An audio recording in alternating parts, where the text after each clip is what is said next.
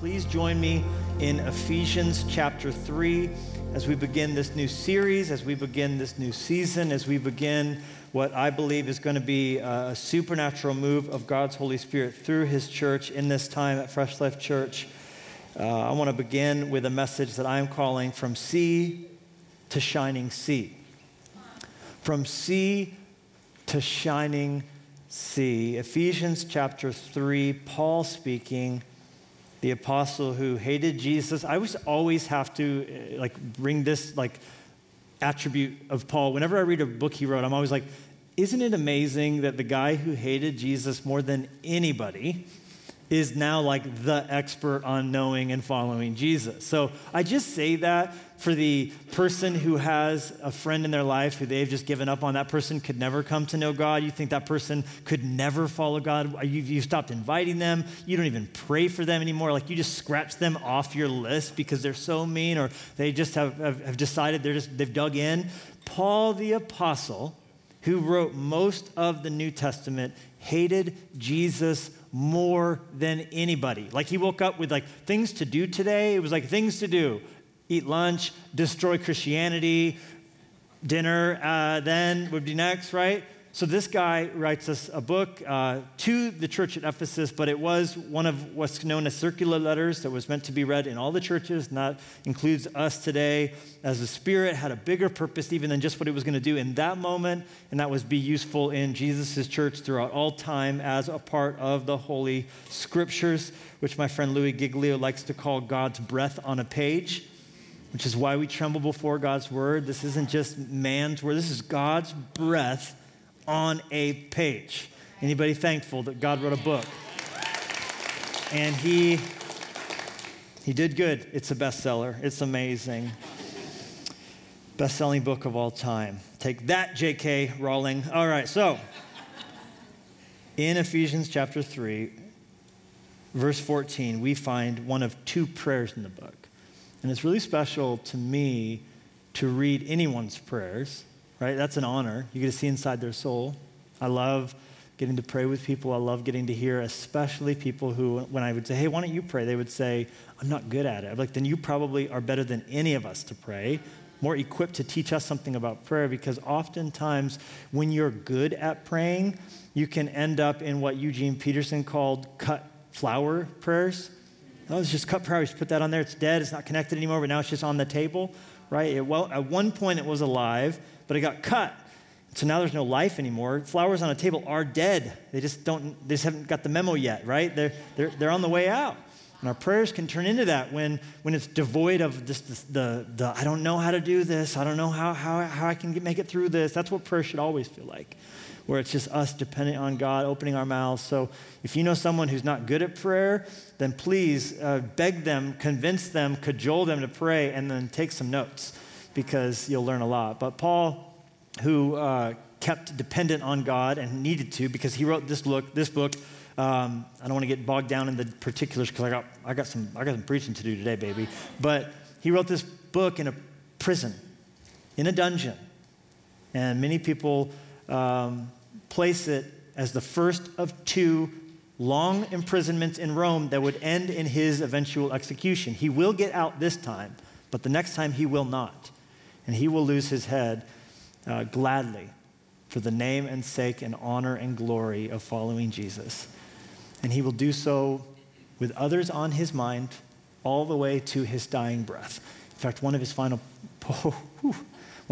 requests is, can you please bring me some more parchment, because I would love to write just a few more letters to encourage just a few more people. That he includes in his pastoral epistles, 1st, 2nd Timothy, and Titus. So this is a prayer Paul is praying for the church at Ephesus, a city full of Christians he loved. He ministered there longer than any other place in his pastoral ministry. He planted the church. They are his children. They are his spiritual offspring. He preached. They listened. They repented. So they looked to him rightly as a father in the faith, and he's praying for them. Oh. I attended a funeral on Friday. My wife and I went and attended a funeral, and we watched as two girls who were in our youth ministry, who were spiritual products of our pastoral efforts, eulogize their father. And you can't watch a young girl speak about her father, as her physical, earthly father, without a sense of awe. So that father-daughter, father-son relationship, it's a real thing. I couldn't help but picture, however many years hence, Daisy or Clover standing up and having to have the impossible task of speaking at my own funeral. And so as I read this letter where Paul prays to a church that he started, it is, I hope, with no cut flower, trite formality, that regardless of if you've read it 1,000 times, you would read it, but that you would sense the emotion, that you would be hit with that wave of feeling, and that you would feel it right here in the pit of your stomach as Paul desperately wants more than anything else for them to know God, to love God, and to have their eyes open to how wonderful following Jesus really is if you do it right.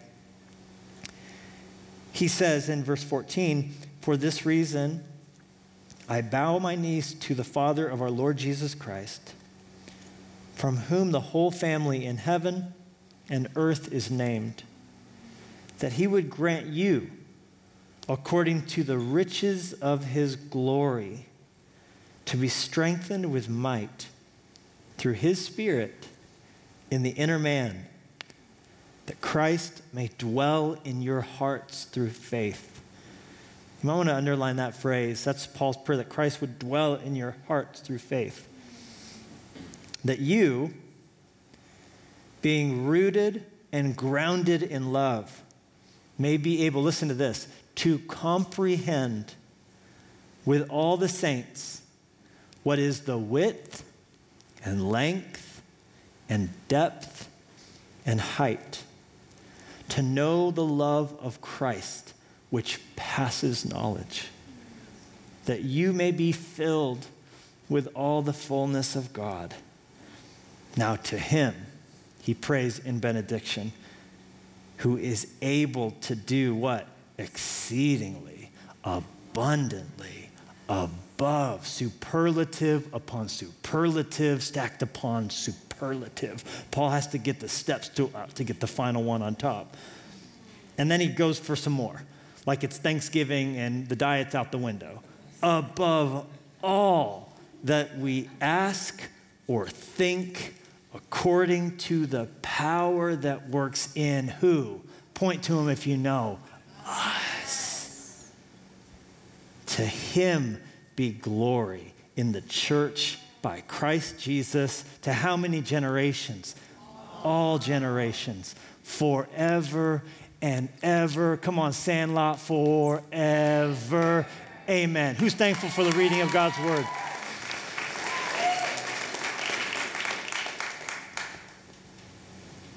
I wanted to start the sermon with a question. And the question is, have you ever considered that Abraham Lincoln spent his presidency bringing to life the good but ultimately unfulfilled ideas that Thomas Jefferson had? Of course, the obvious example of this would be in the Emancipation Proclamation and in the 13th Amendment. What was the good idea Thomas Jefferson had that Abraham Lincoln was helped bring to life in a more full way? The self-evident fact that didn't seem so awfully self-evident to Thomas Jefferson, that all men are created equal.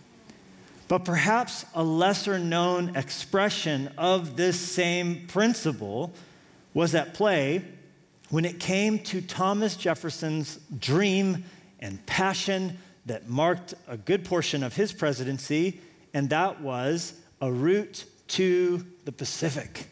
How do we get to the Pacific? How do we get to the West? How do we get across this continent? How can we accomplish it? Is it going to be water? That's what Jefferson thought. He sent Lewis and Clark out searching for a water route to the Pacific, which ultimately was going really well until they got to Montana. And then that plan got shot and things got crazy and everything got really challenging. But Abraham Lincoln, on July 1st, 1862, with a stroke of a pen, signed into law something called the Pacific Railway Act that would bring to life Jefferson's unfulfilled dreams. And that was a route to the Pacific. Only it would not be an all-water route to the Pacific. It would be an all-metal route to the Pacific. Lincoln was into heavy metal. You have heard it here first. And with that one act, the flourish of his pen, sprang forth 152 years ago on May 10th, something that we know of as the Transcontinental Railroad. Trans meaning across, continental meaning this continent, getting across from the east all the way to the west, was Pacific with two strips of metal that ran all the way across this nation, from sea to shining sea. It has been called the moonshot of the 19th century. You know I love it already, right? It has been referred to as the most gargantuan accomplishment undertaken by men. Mountains were literally moved to connect two oceans, two strips of iron that ran all the way from the Atlantic to the Pacific. Now, it was incredibly important for this to take place in order for America to become what we experience and know of it as today. Because if you go back a while, our country was pretty much clustered just on the eastern seaboard. In fact, in the year 1803, the year of the Louisiana Purchase, 3 out of 4 Americans lived within 75 miles of the Atlantic Ocean. That is how clustered we were on the eastern seaboard. For such a big country, which doubled in size when Jefferson purchased, we call it Louisiana, but it was a heck of a lot more than Louisiana, baby, right? I mean, this sucker was massive. He purchased on the cheap. How cheap was it? The question should be asked.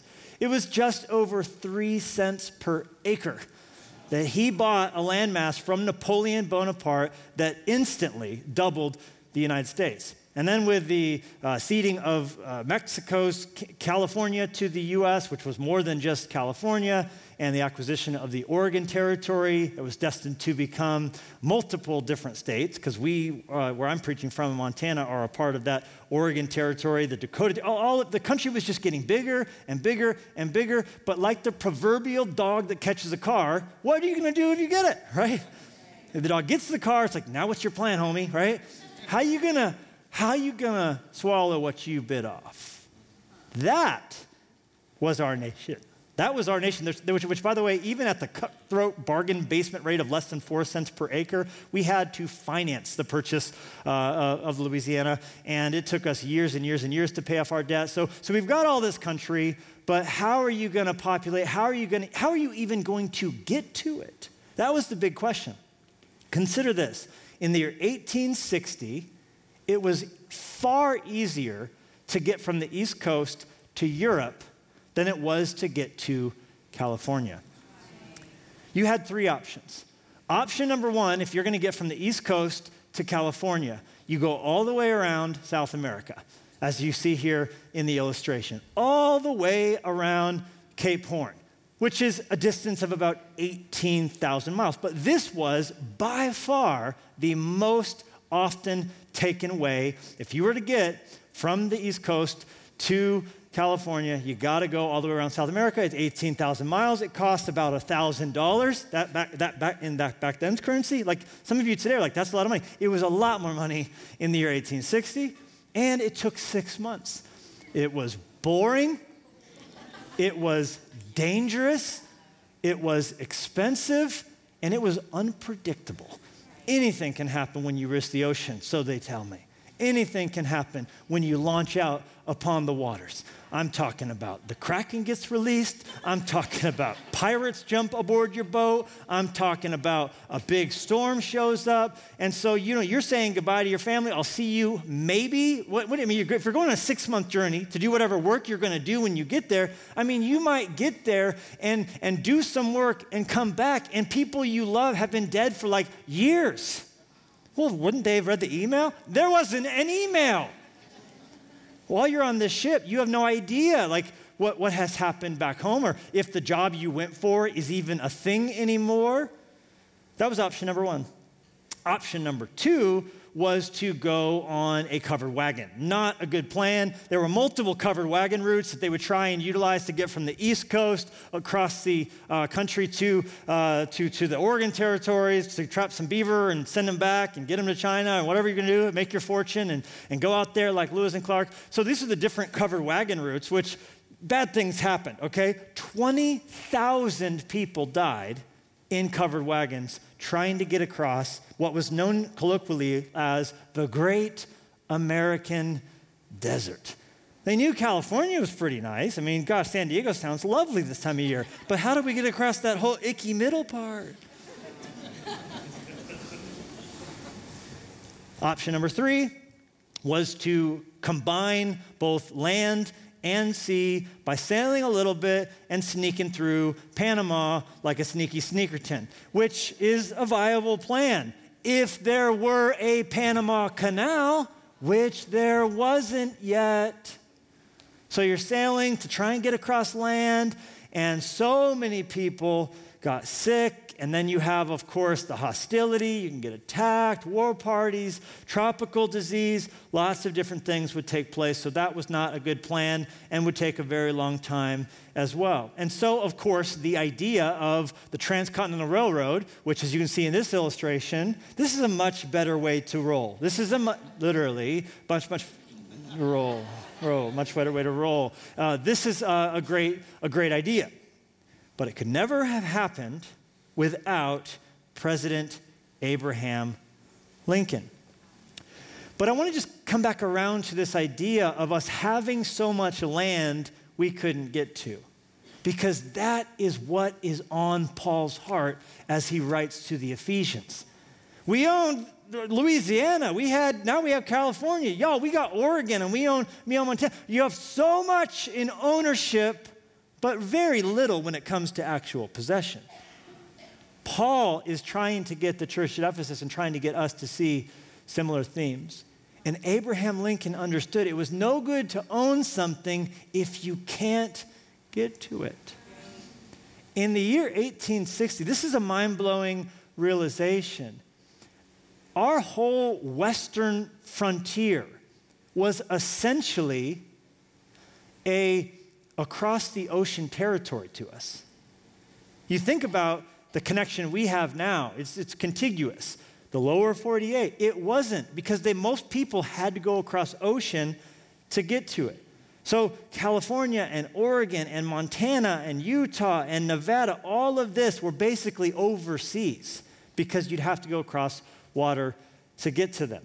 And Britain and France had both learned the hard way how particularly difficult it is for a nation to hold on to overseas territories.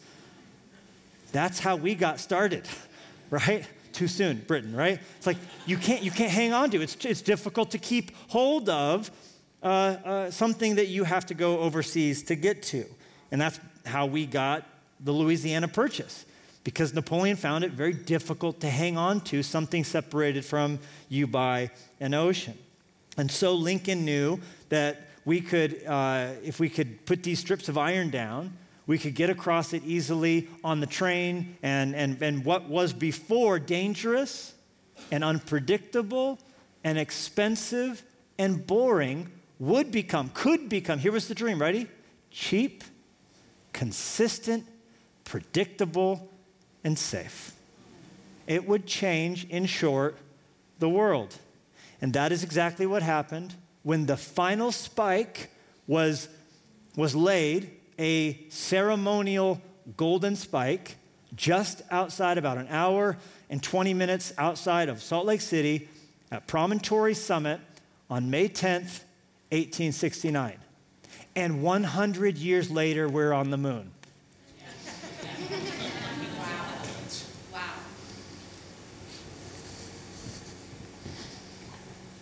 It is impossible to overstate the significance historically of the railroad in bringing about the following 100 years, so-called the American century,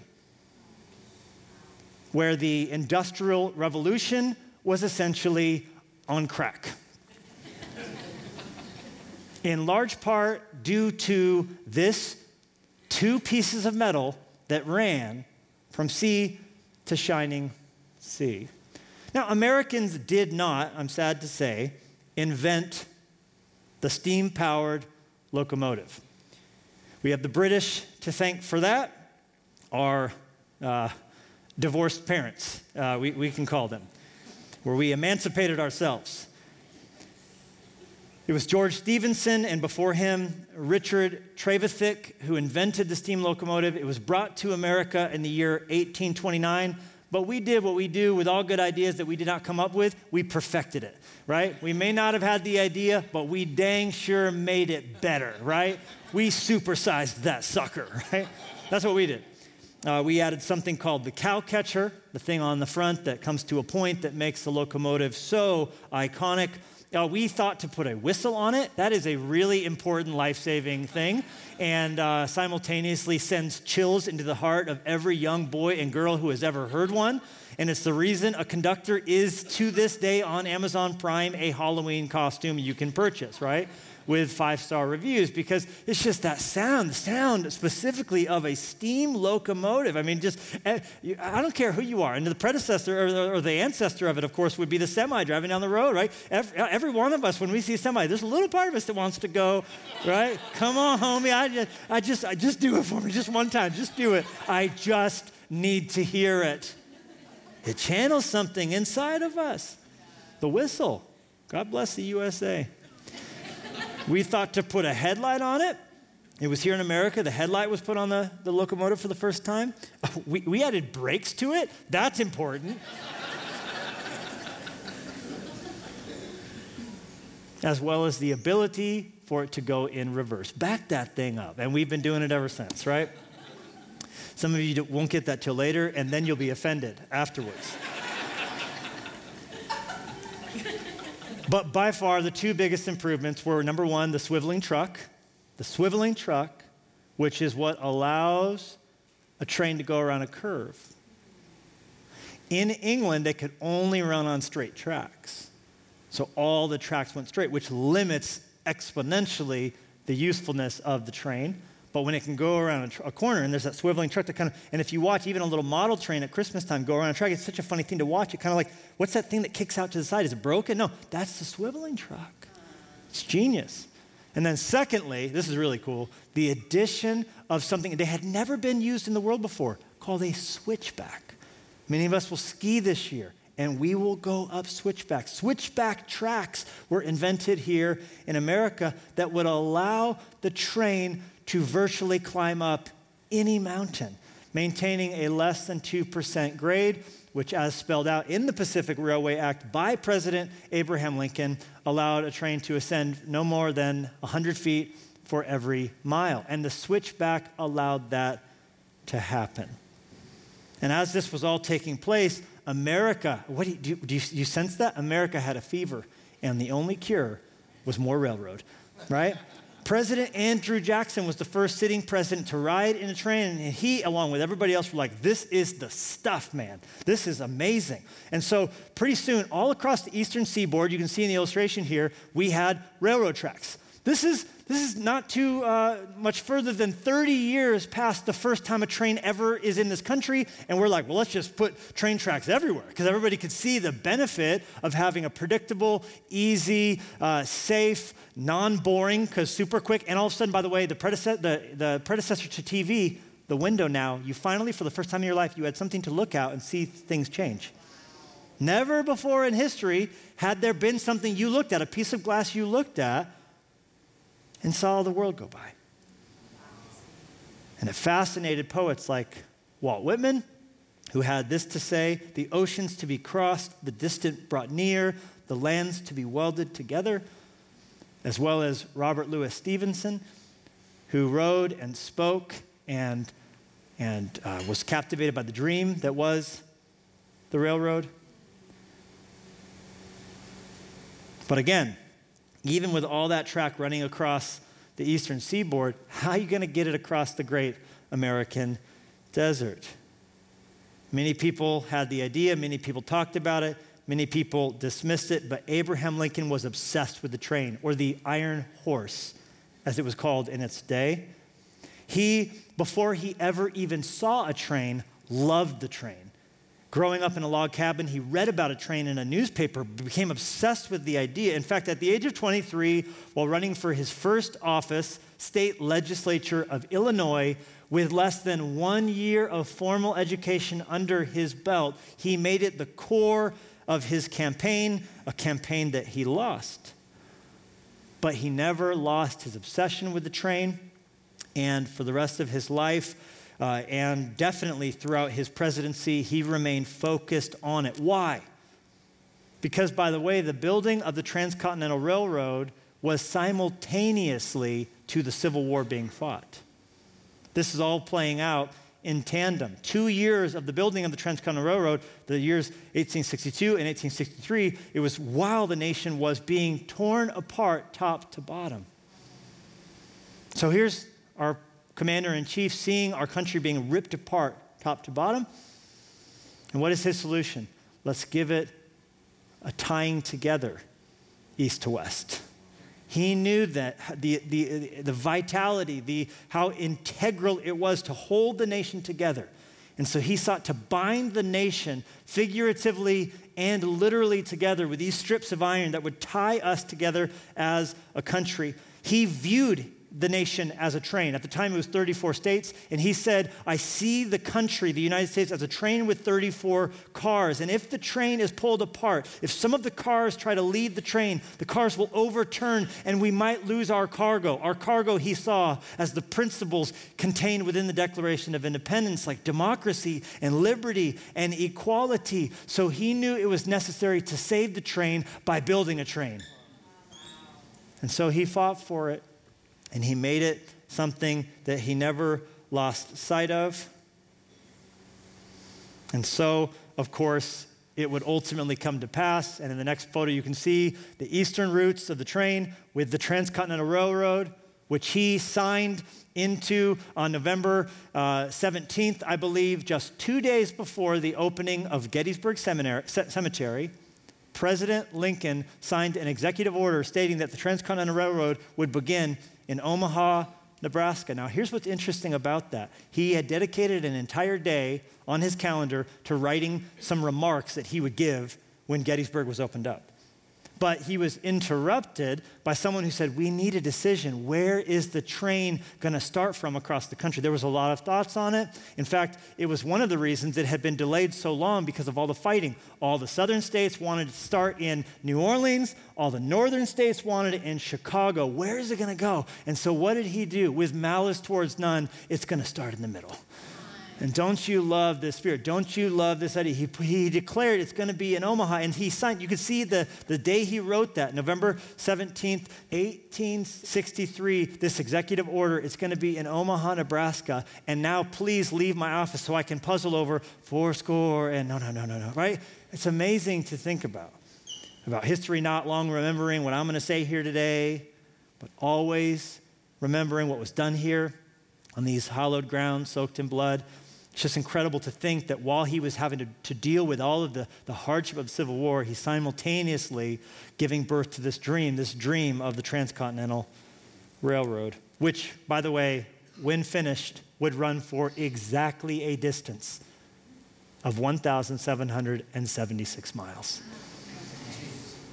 That's just showing off. I'm just saying, which is by no means a credit to those involved because they were as scandals and barbarians and so many things that we're going to talk about in the weeks to come that just make it a fascinating story to overlay along with what God is doing as an illustration and as a metaphor of what God, we believe, is doing through his Spirit in the church today.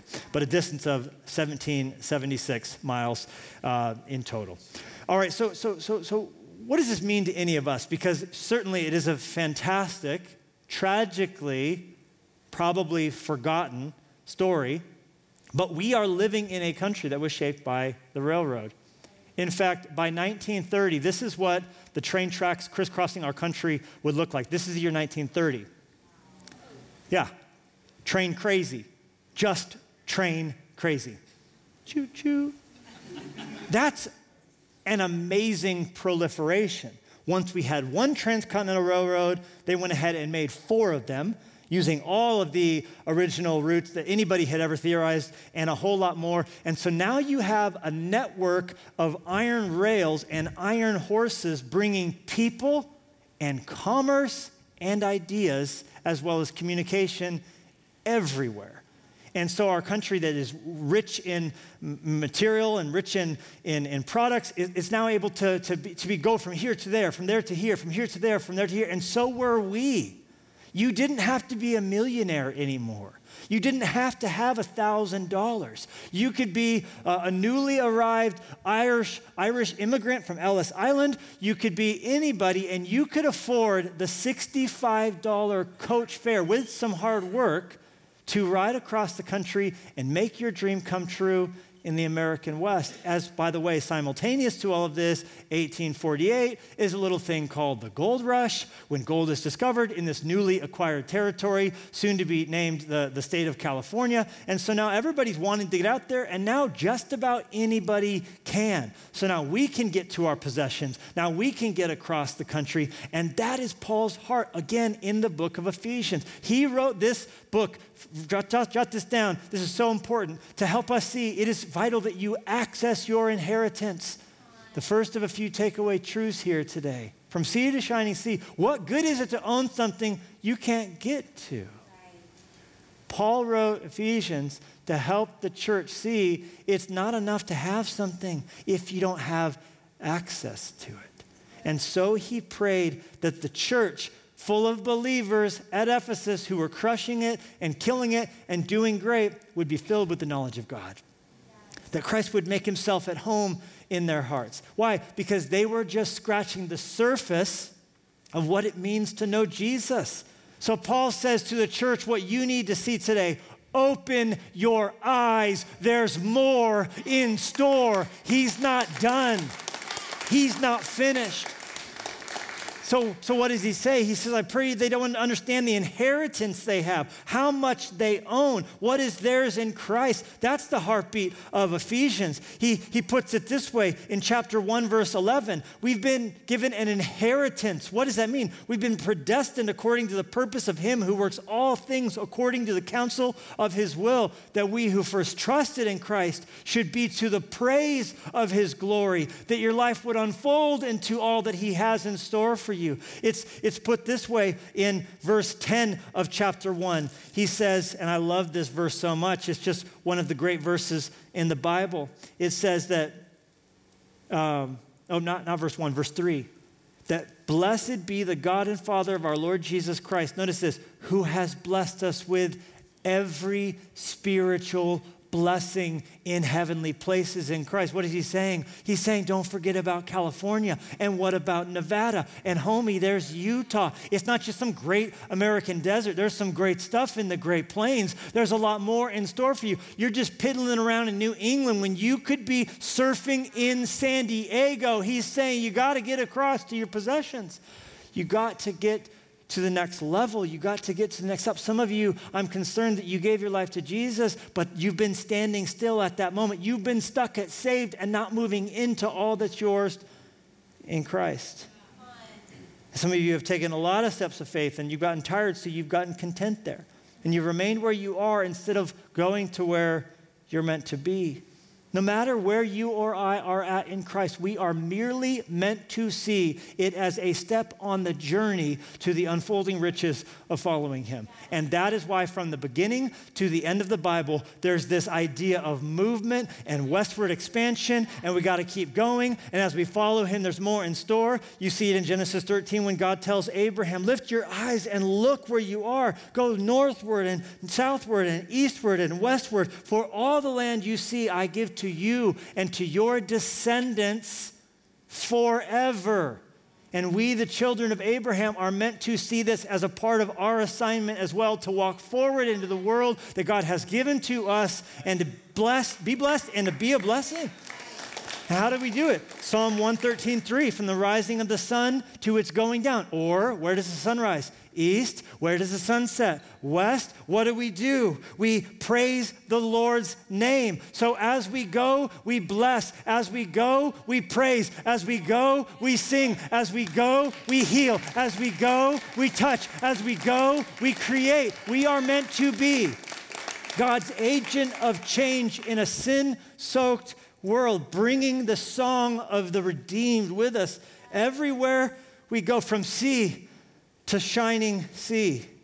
Mark 16:15, go into the world, go everywhere, and announce the message of God's good news to one and to all. Matthew 8:11, this is in heaven now. Whatever we do or don't do until that time, this is what God sees heaven looking like. It's a feast where many come from the east and the west and sit down with who? Abraham and Isaac and Jacob in the kingdom of heaven. Well, what separates us from where we are to that realization, from where we are to that coming to pass, all that separates us from that is expansion and connection and sacrifice and the hard work involved. That's what Isaiah said, enlarge the place of your tent. Let them stretch out the curtains of your dwellings. This is the church's mandate. Do not spare. Lengthen your cords. Strengthen your stakes, for you shall expand to the right and to the left, to the east and to the west, to the north and to the south. And what will happen? Your descendants will inherit the nations and make the desolate cities inhabited.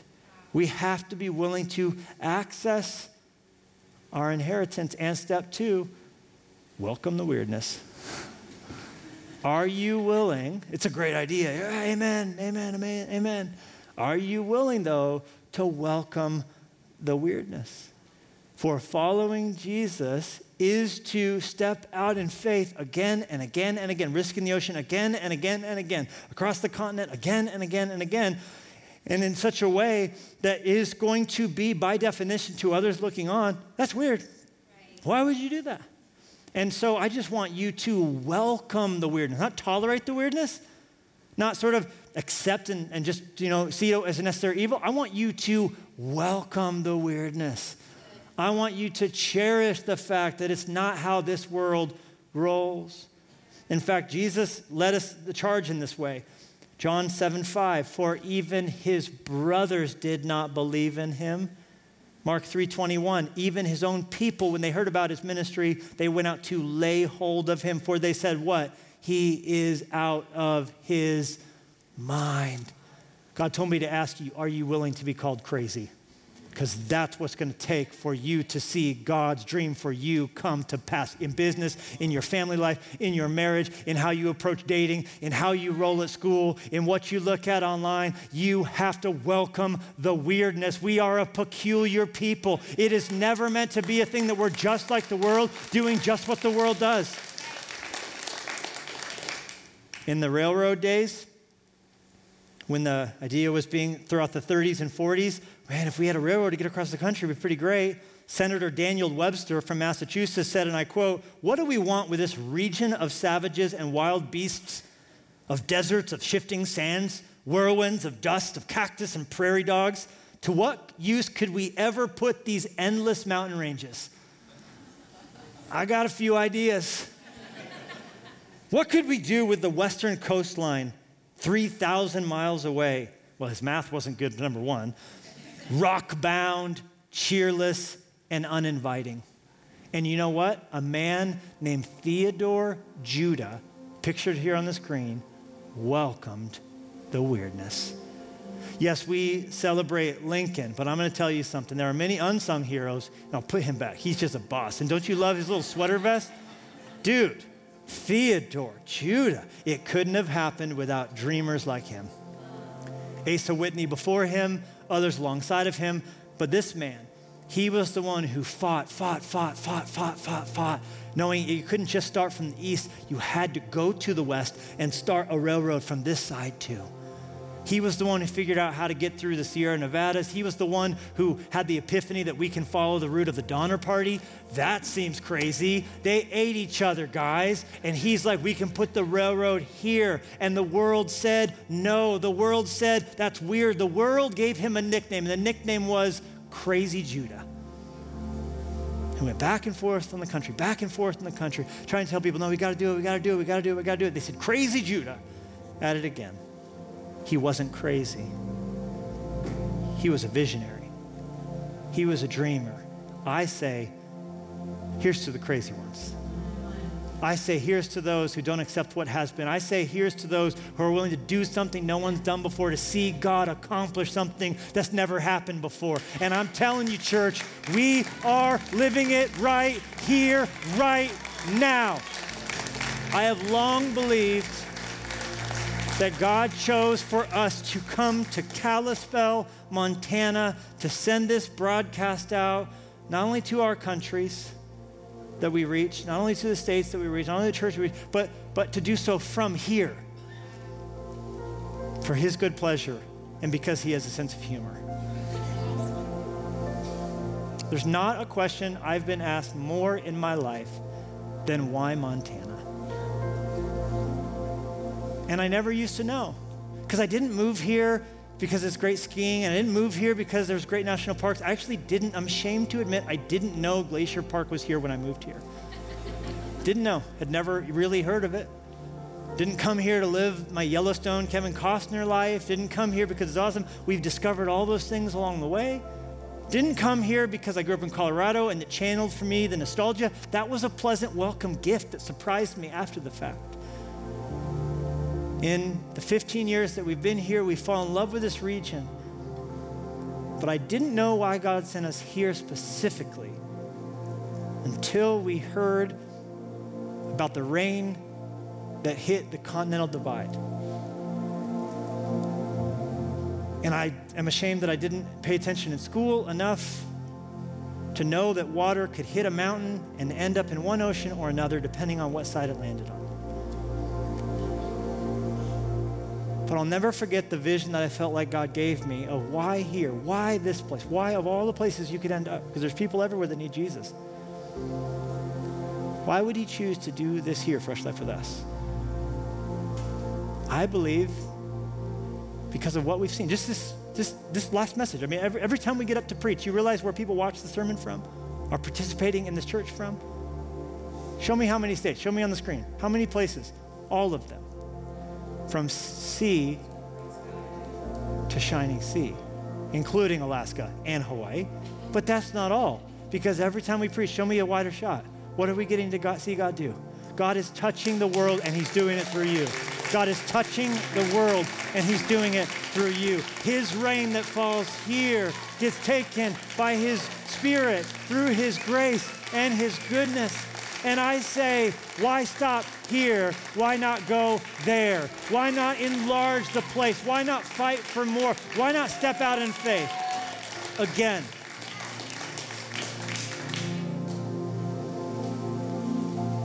But it's going to feel weird. Why? Because of where things are going. Wall Street Journal yesterday published an article that shows what's been happening when it comes to people not going to church, but identifying as having a church in the country. Show me the graphic on the screen. This is from 1940 till now, percentage of Americans who belong to a church, synagogue, or mosque. The already drifting downward secularization has exponentially increased in the midst of COVID and on the other end of COVID. So what does that mean? That means if we are going to not just belong to a church, but be the church, we are increasingly going to be the weird ones in our country. And I say, welcome the weirdness. My family, as for me and my family, we will be planted in God's house. We will build the church. We will give our dying breath to see Jesus' dream of the expansion of the gospel and liberty and salvation ring forth. There's more. We'll talk throughout the series about what it means to embrace the process, because it's great to sign into effect a law that we're going to build a railroad. And then you got to build a railroad.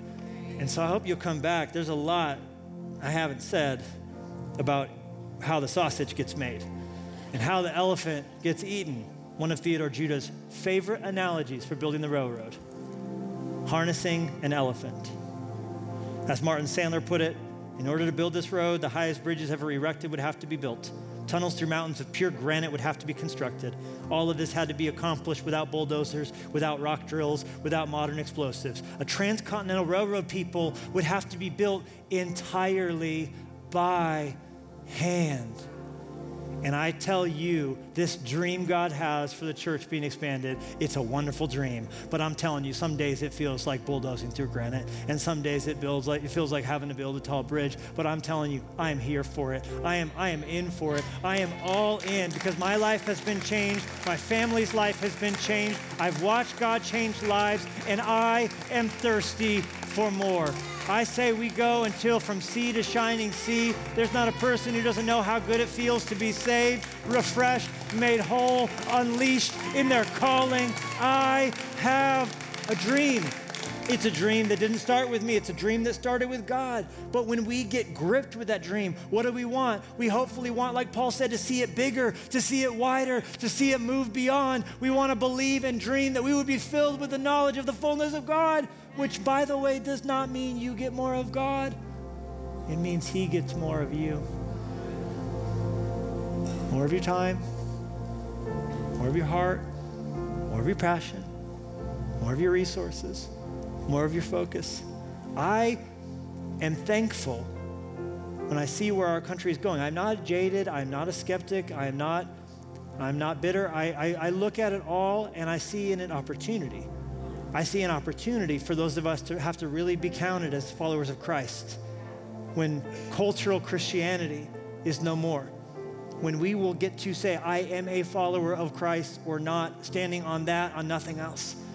And no longer having the distraction of, are we a Christian nation or not a Christian nation, being really the big thing. We will get to, like followers of Jesus in the Roman Empire and followers of God in the Babylonian Empire during the exiles. Are you a Christian or not? Are you willing to be counted as a follower of Him or not? Like Paul, to his death. I think you will see that there is grace in that choice to be numbered. And then lastly, we will see throughout this series that to get to where God wants us to go, you got to go across, not around. That was the thing, right? Because South America, isn't it? Around, going around Cape Horn, around. But how are they going to get to the coast? They're going to get there by going across. It's across, not around. And when you stand, and I hope you will at some point in the series, on a railroad track, what are you going to see as far as the eye goes? Across. A vertical and a horizontal axis. That is what we're going to build. That is what we're going to focus on. That is what's going to happen. The cross, the cross, the cross, the cross, the cross. It's a cross, not around. Around is religious obligation. Paul said, I don't want you to go around. What is it, Ephesians 3:20? How are we going to get the exceedingly abundantly accomplished? He does it not by pushing us around, but by working within us, His Spirit deeply and gently within us.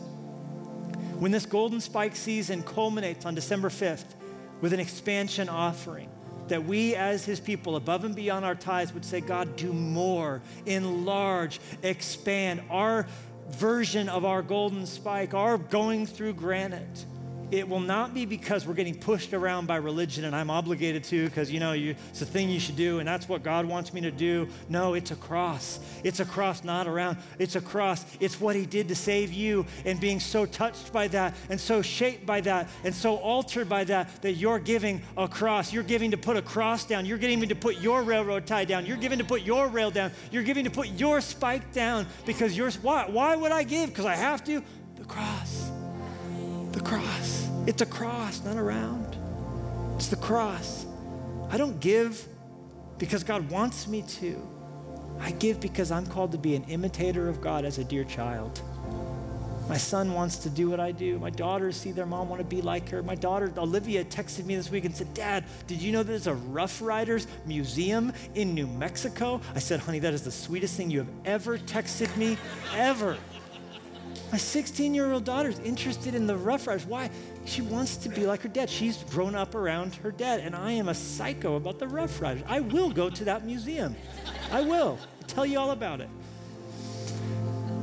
I want to imitate God. I want to be into what God's into. God so loved the world, gave. If I'm going to imitate God, the cross tells me I got to give. Not what? Because I want to be like him. And that's what he does. He gave you life, and he gave you his life. That's why we give. We go across, not around. I'm done with this thought. The one who had the dream never got to ride the train.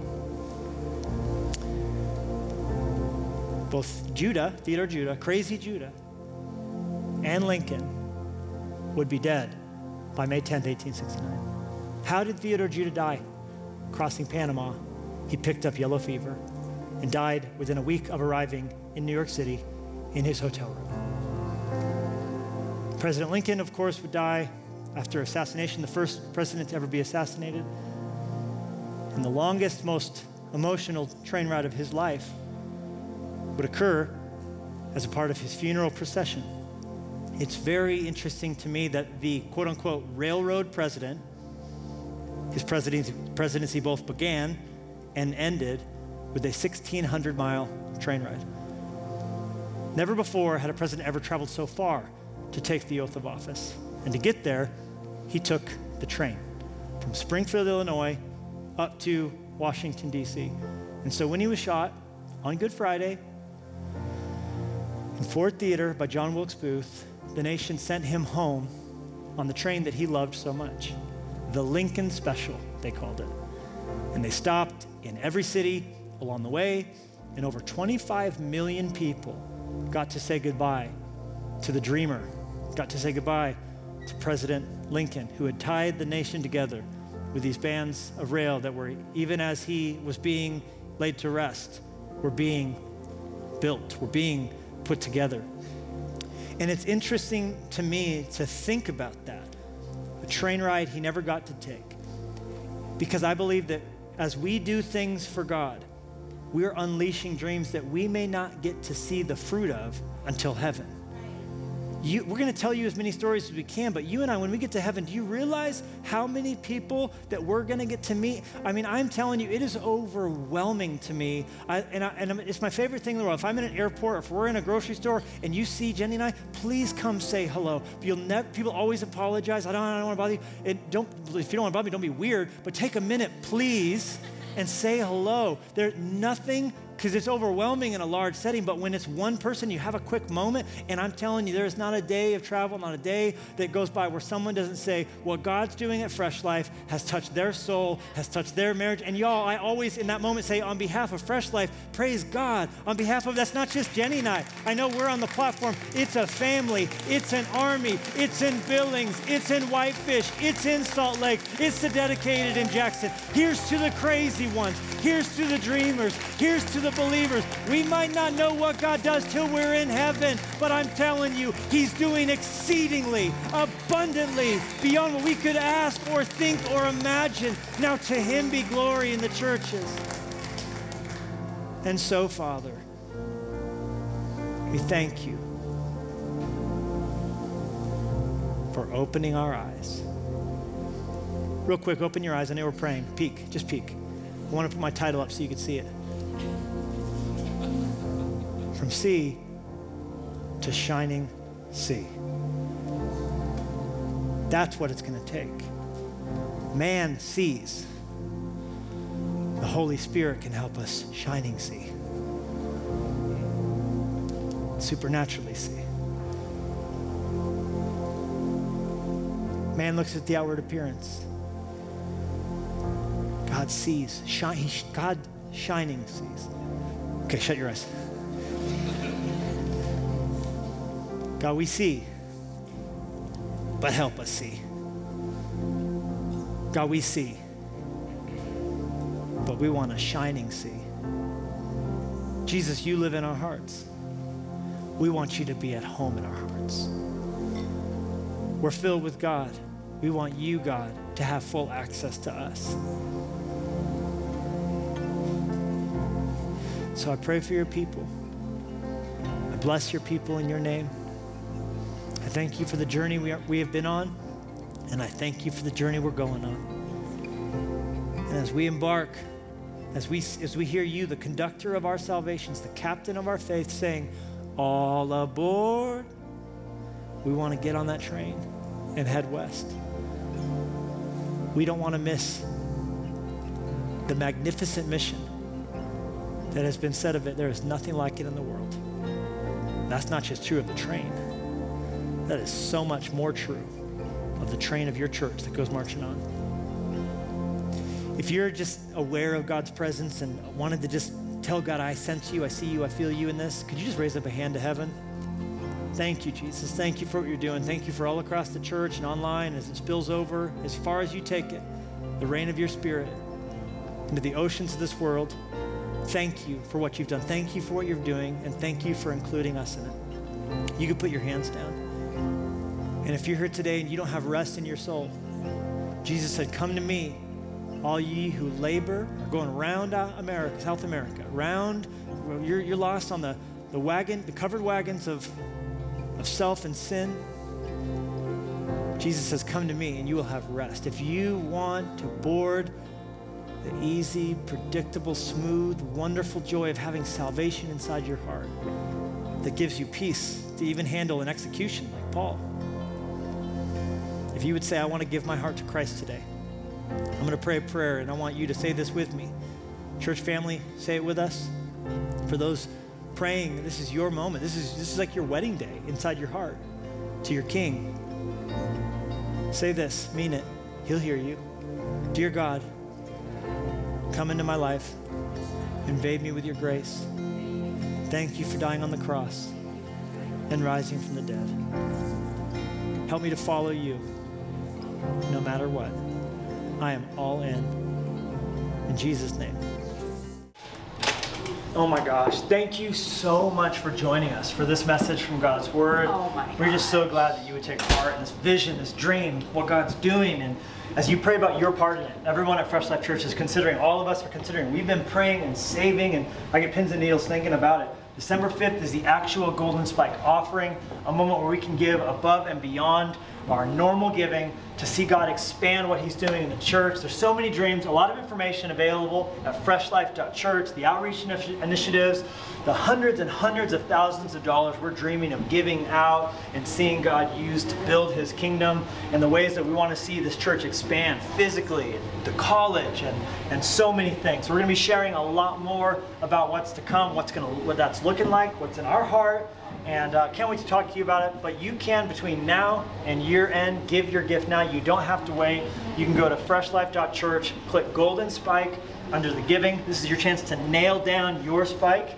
As well, if you would like to receive the kits that we're giving out in our church with a physical pamphlet for you to pray over, some beautiful period piece postcards, something to throw in your fridge or to mail to someone in your life, you can request that. We would love to give you that. The information's on the screen, how you can get your Golden Spike kit. Golden Spike kit. But right now I'd like to show you a quick little video highlighting the story of God touching someone in Fresh Life Church that we'd love for you to see. Love you. We were asleep, had a brand new baby, and we lived kind of out in the middle of nowhere. It was always very quiet. The power went out at our place, which was not uncommon. I heard like popping, cracking, I mean, it was 2:33 in the morning. I ran outside and I was wearing a pair of shorts and barefooted, and we had like the half of the house and the garage were totally engulfed.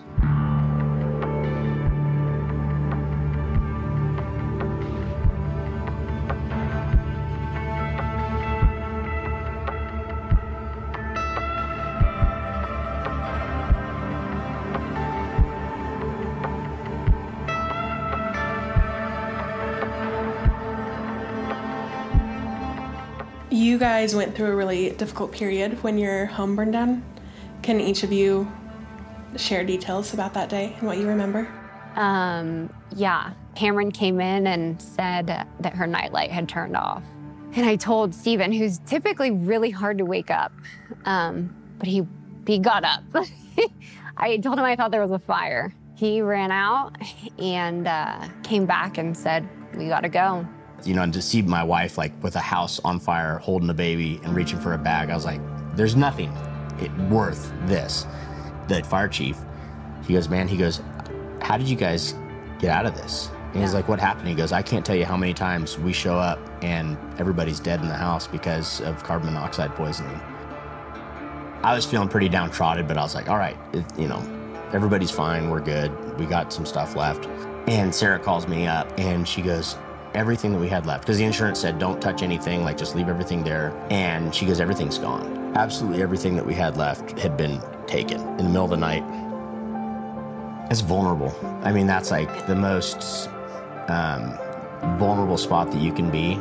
And if you could put a pebble more on me, I would explode. Like I could not handle anymore. And I had enough pressure with like, I've got this young family and I got all this stuff and we have nothing. Like we had absolutely nothing. We didn't have, after everything else that took place, like we couldn't afford to go like rent a house. And where we were at in California, it was like just an insane amount of money to rent a house. My parents had a place in Charlotte, Montana, and they had a little small ranch there. And I'd previously run some cows and lived at the ranch, and we'd gone back and visited, a couple times with the family and everything. And I just felt like I was at rock bottom. I mean, just everything, and I couldn't handle anymore. And I told her, I was like, I just really want to go back to Montana. Like, I just need to go back to Montana and just kind of shut the engines down and just give me a minute where I don't feel like I'm drowning. I mean, everything we had didn't even fill up the back of a short bed pickup truck. It was like a few things and some clothes that we'd bought, and that was it.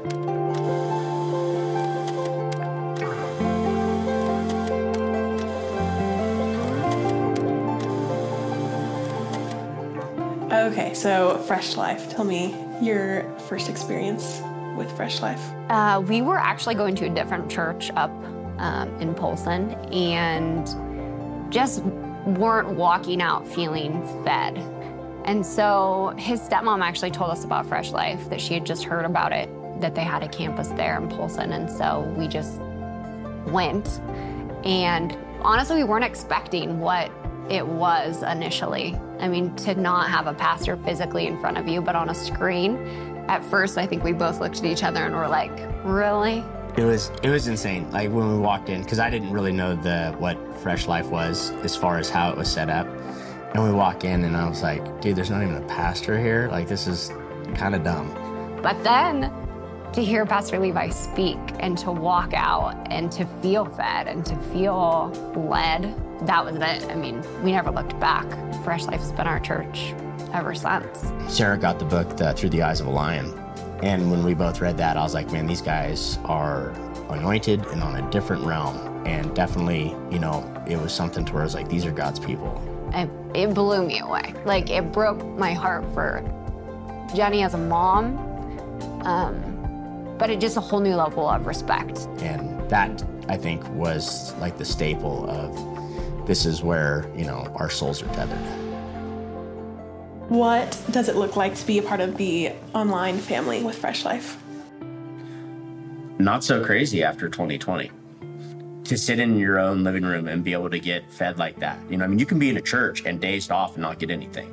I think a lot of it has to do with like what you want out of it. It's just like anything else. You buy a gym membership, you go to the gym and don't work out, you're not going to get results. Like, you can sit in your house and you can watch this amazing church service and you can get fed, you can pray, you can worship, you can have the whole entire experience. And, you know, in 2020 was that deal to where like they were shutting down churches. And so I think we're kind of ahead of the curve on that deal to where we already could find a great church and get what we wanted and needed out of the deal and still have our kids exposed to that.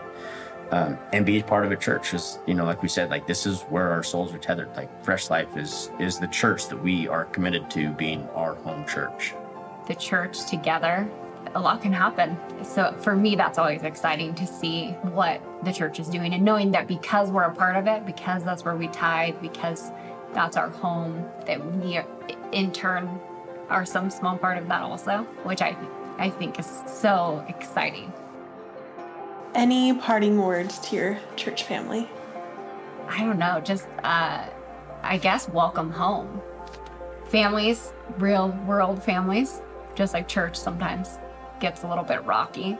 But the thing I've learned through Fresh Life and just in the past 10, 15 years, like God is the ultimate home center, and just chase that. Just chase it.